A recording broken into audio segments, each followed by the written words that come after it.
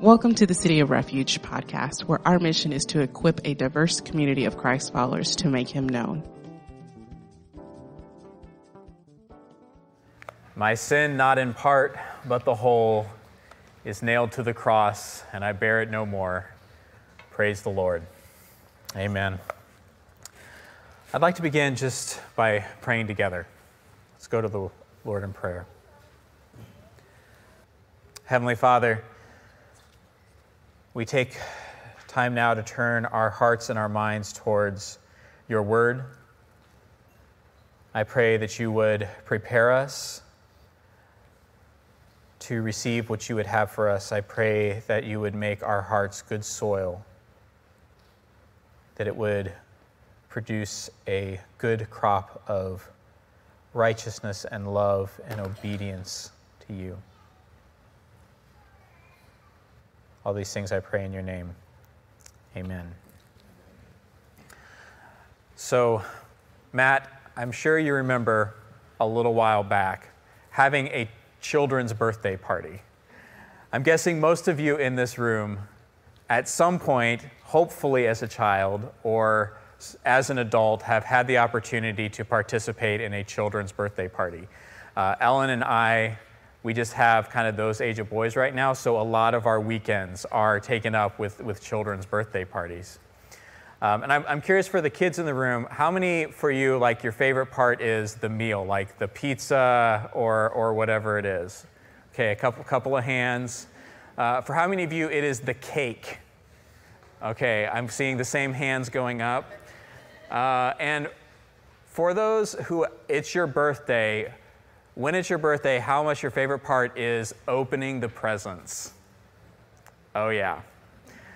You know, I've noticed that there is this pattern to a children's birthday party. There is sort of like first some kind of frenzied chaos, followed by a meal, typically pizza, and then there's some more frenzied chaos, and then there's like a little bit of quiet around the cake, and then there's this sort of like semi-controlled frenzied chaos around opening the presents. And it is remarkable to watch children open presents because they do it with gusto, right? I mean, they go after it. And I've noticed that some of the presents come with these like pesky little square things on the outside, right? There's the card, right? And as a parent, you have to coach your child.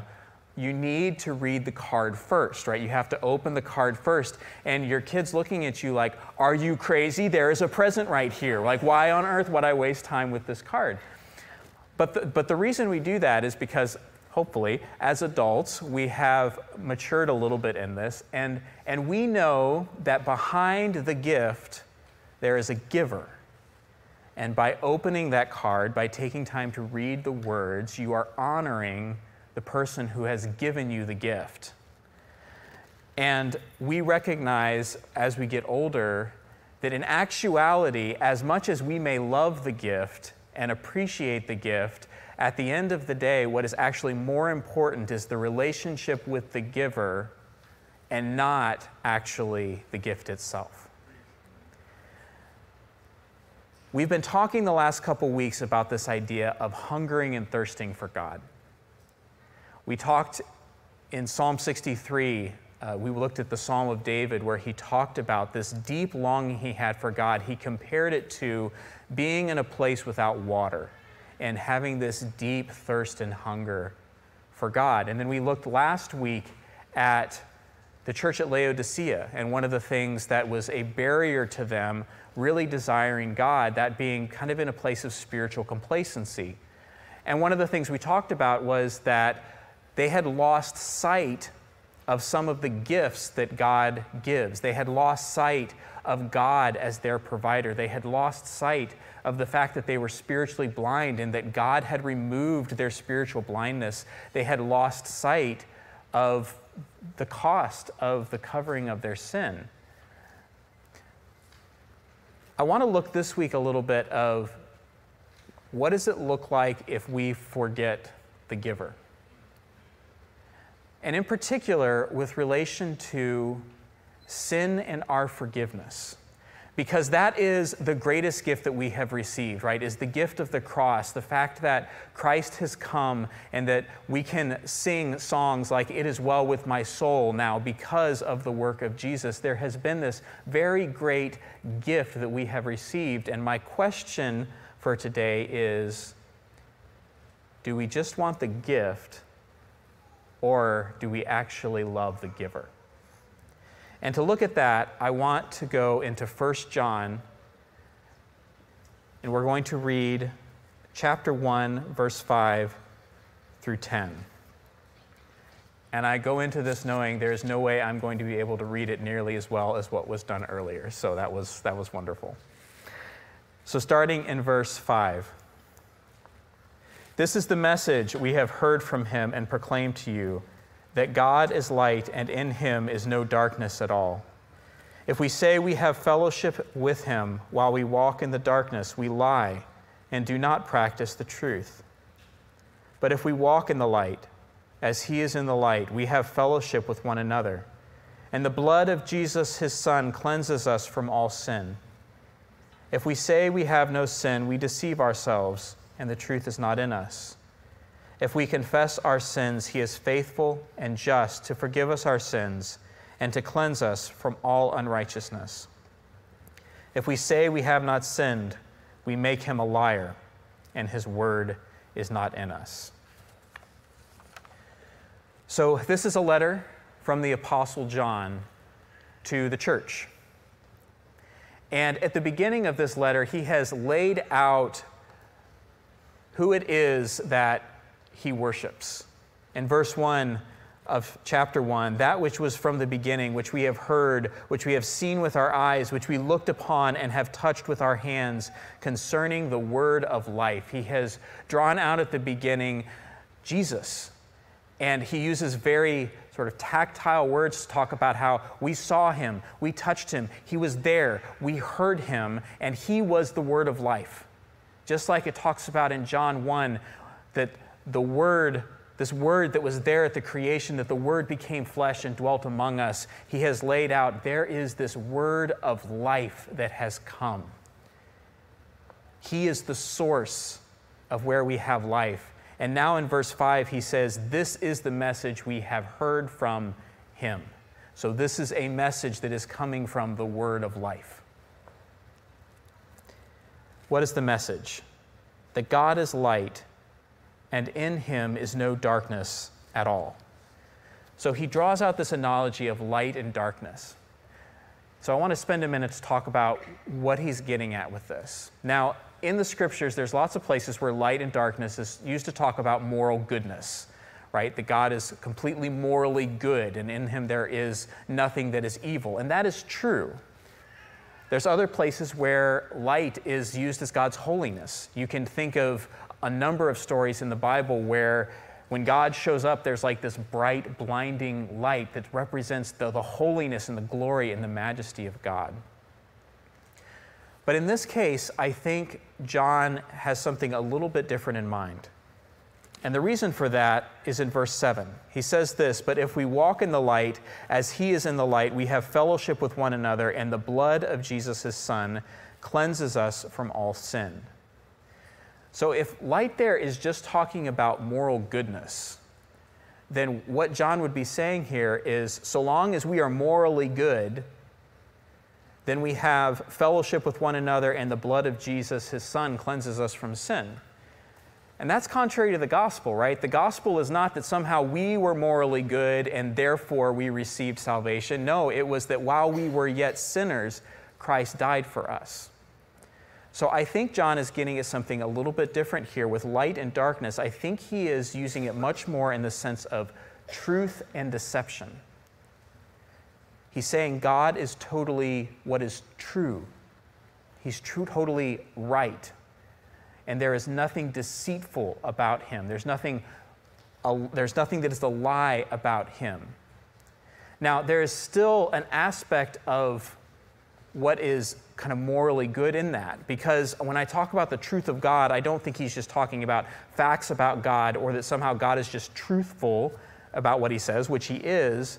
But I also think there's getting at that there is a way that is in accordance with that truth. There is a way of living. There is a path that is in accordance with the truth of God. And then there is a path that is not.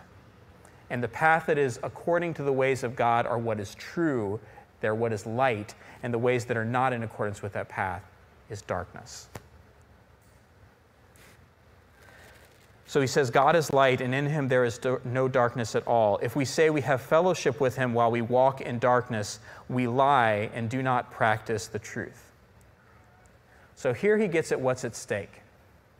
He says that if we are walking in accordance with that path that is the light, then there is the opportunity for fellowship with God. But if we are walking in a path that is in darkness, there is no fellowship.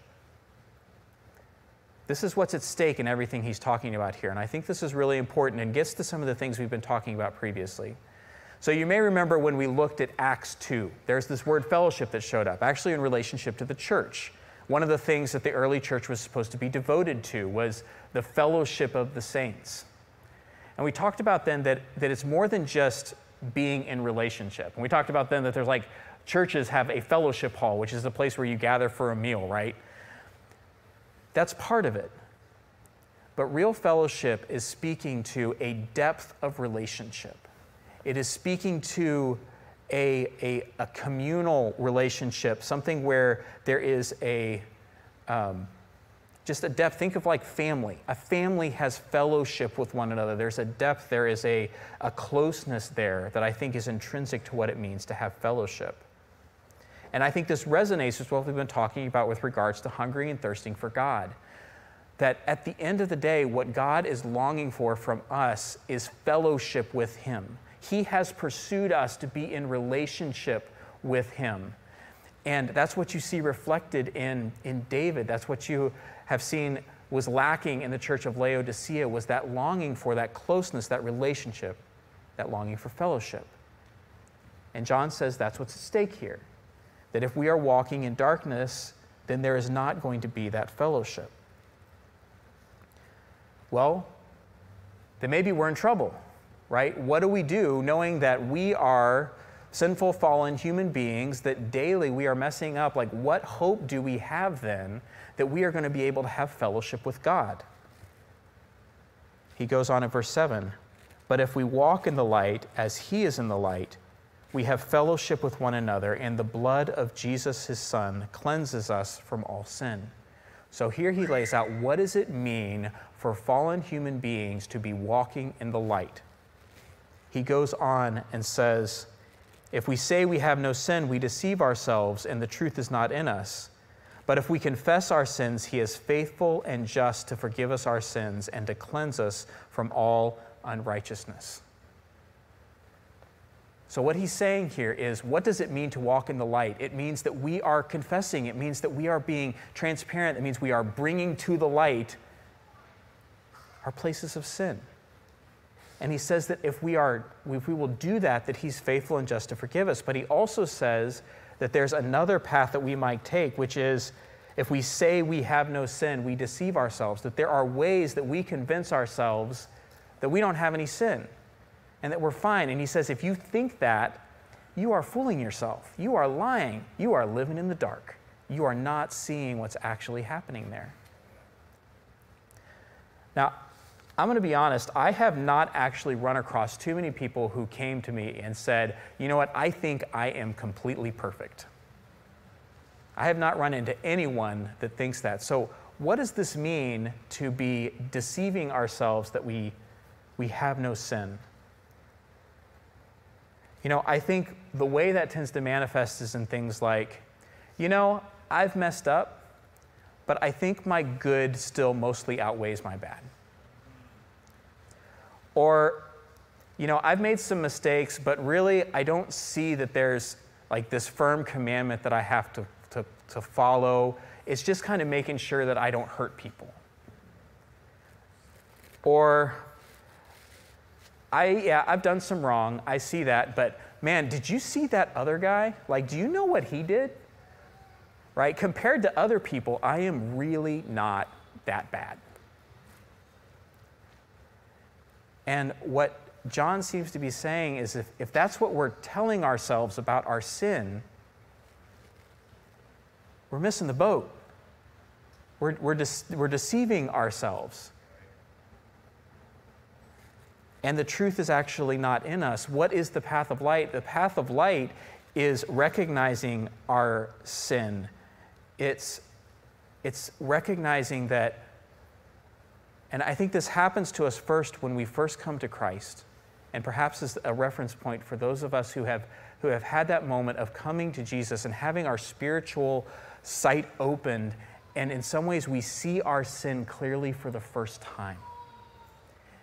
And we come to see that, I thought I was just kind of doing a couple of maybe shaky things here and there, but in actuality, I was rebelling against God.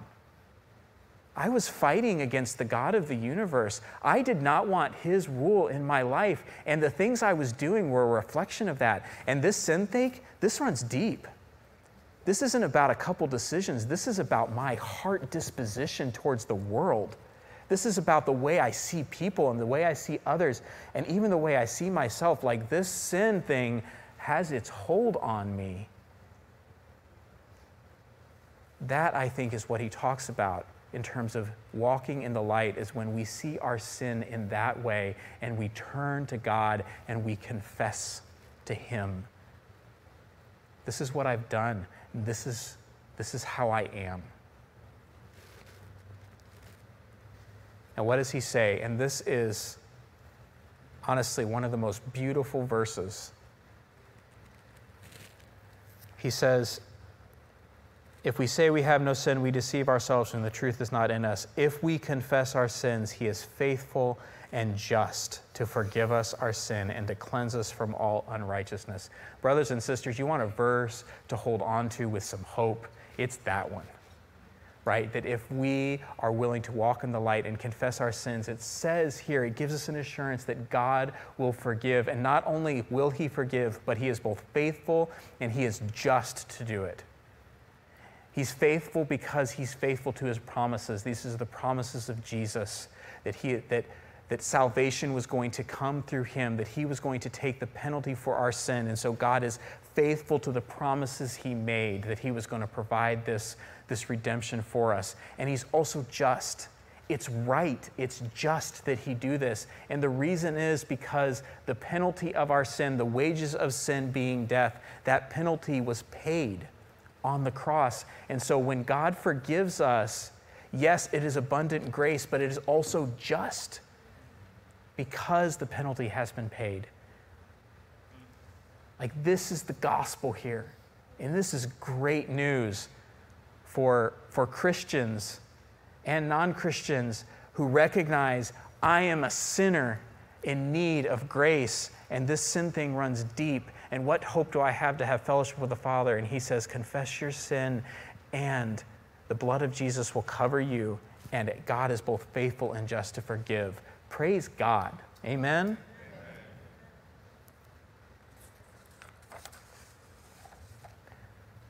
But I also think that this is a point where we can get things a little twisted. And I think that the next verse in 1 is really important to read here. 2:1, my little children, I am writing these things to you so that you may not sin. But if anyone does sin, we have an advocate with the Father, Jesus Christ the righteous. He is the propitiation for our sins, and not for ours only, but also for the sins of the whole world. And by this we know that we have come to know Him, if we keep His commandments. Whoever says, I know Him, but does not keep His commandments is a liar, and the truth is not in him. But whoever keeps His word, in him truly the love of God is perfected. By this we know that we are in Him. Whoever says he abides in Him ought to walk in the same way in which He walked. John clarifies here, and he says, this is an amazing gospel message, and I am telling this to you, I am writing this to you, so that you will not sin. right? He is pointing out here that God's forgiveness, his grace, and his call to confession is intended to turn us away from the things that will be destructive of us. It's to turn us away from the path of darkness and onto the path of light. And so that there is a call that, yes, we are confessing our sins, but that involves a repentance, a turning around and walking in the other direction and pursuing the things that Jesus has commanded. And that is a sign that we have truly come to a saving relationship with Jesus, that we are longing to keep his commandments.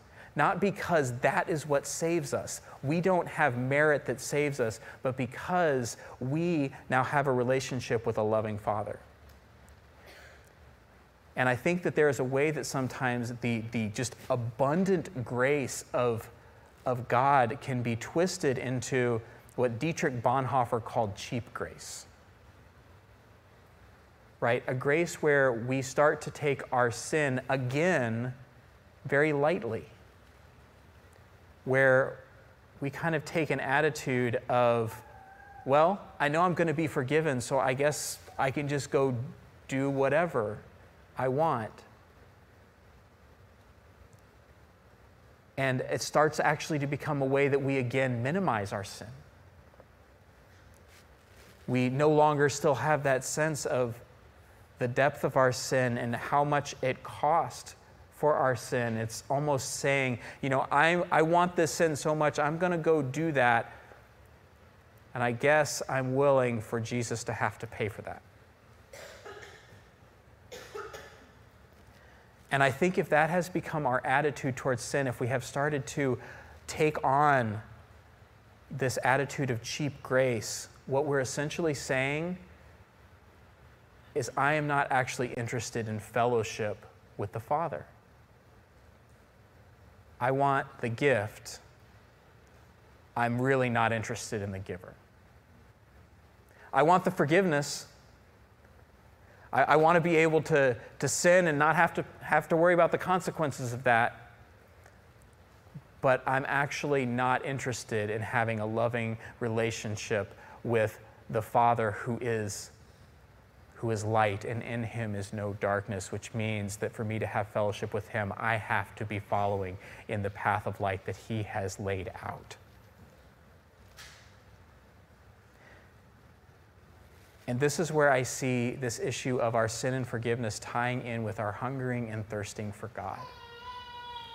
Because what is the heart issue in the middle of this is if we are taking on that attitude of cheap grace, we have come to fail to recognize the fact that our sin breaks fellowship with the Father. That we have to continue to confess our sin, and that there is a way that God has laid out that means that we are walking in fellowship with him. And if that is not happening, if we're taking on this cheap grace, then we are getting a huge, big, red warning sign in our lives that we have lost our hunger and our thirst for God. And now all we are caring about is the gift and have lost sight of the giver. So, this whole series we are looking at, what does it mean to hunger and thirst for God, and what are the things that keep us from that? And my question for today is, do we long for the giver of the gift? When we look at our salvation, when we look at the forgiveness, this just beautiful gospel that we've been given by God, are we like the kid that just goes after the gift without any thought to the fact that there is someone who gave that? Or are we looking to have a relationship with the giver, recognizing that the gift is there to facilitate that? Do we want his truth? Do we want a God in our life who is light, and in him there is no darkness at all?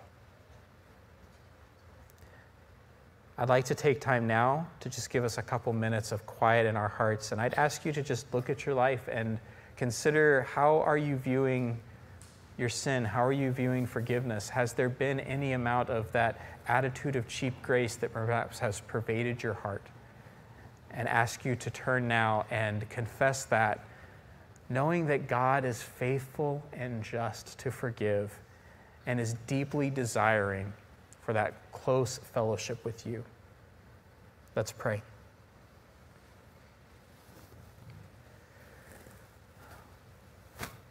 Heavenly Father, you have given us a great gift, and you are the giver.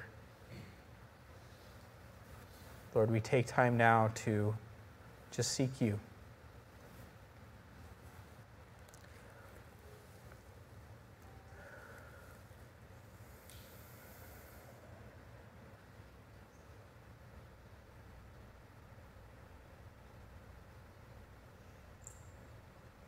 Lord, we confess now that, Lord, we at times cheapen your grace, that we try to take advantage of it, that we take it for granted at times. We confess that to you now, recognizing that in doing so we have just lost sight of what it means to truly have fellowship with you, to really hunger and thirst for you. We ask you to forgive us and pray, God, that, Lord, we would know your forgiveness even in that. It would experience again afresh the joy of relationship with you. You are good and your mercies endure forever. In your name we pray. Amen.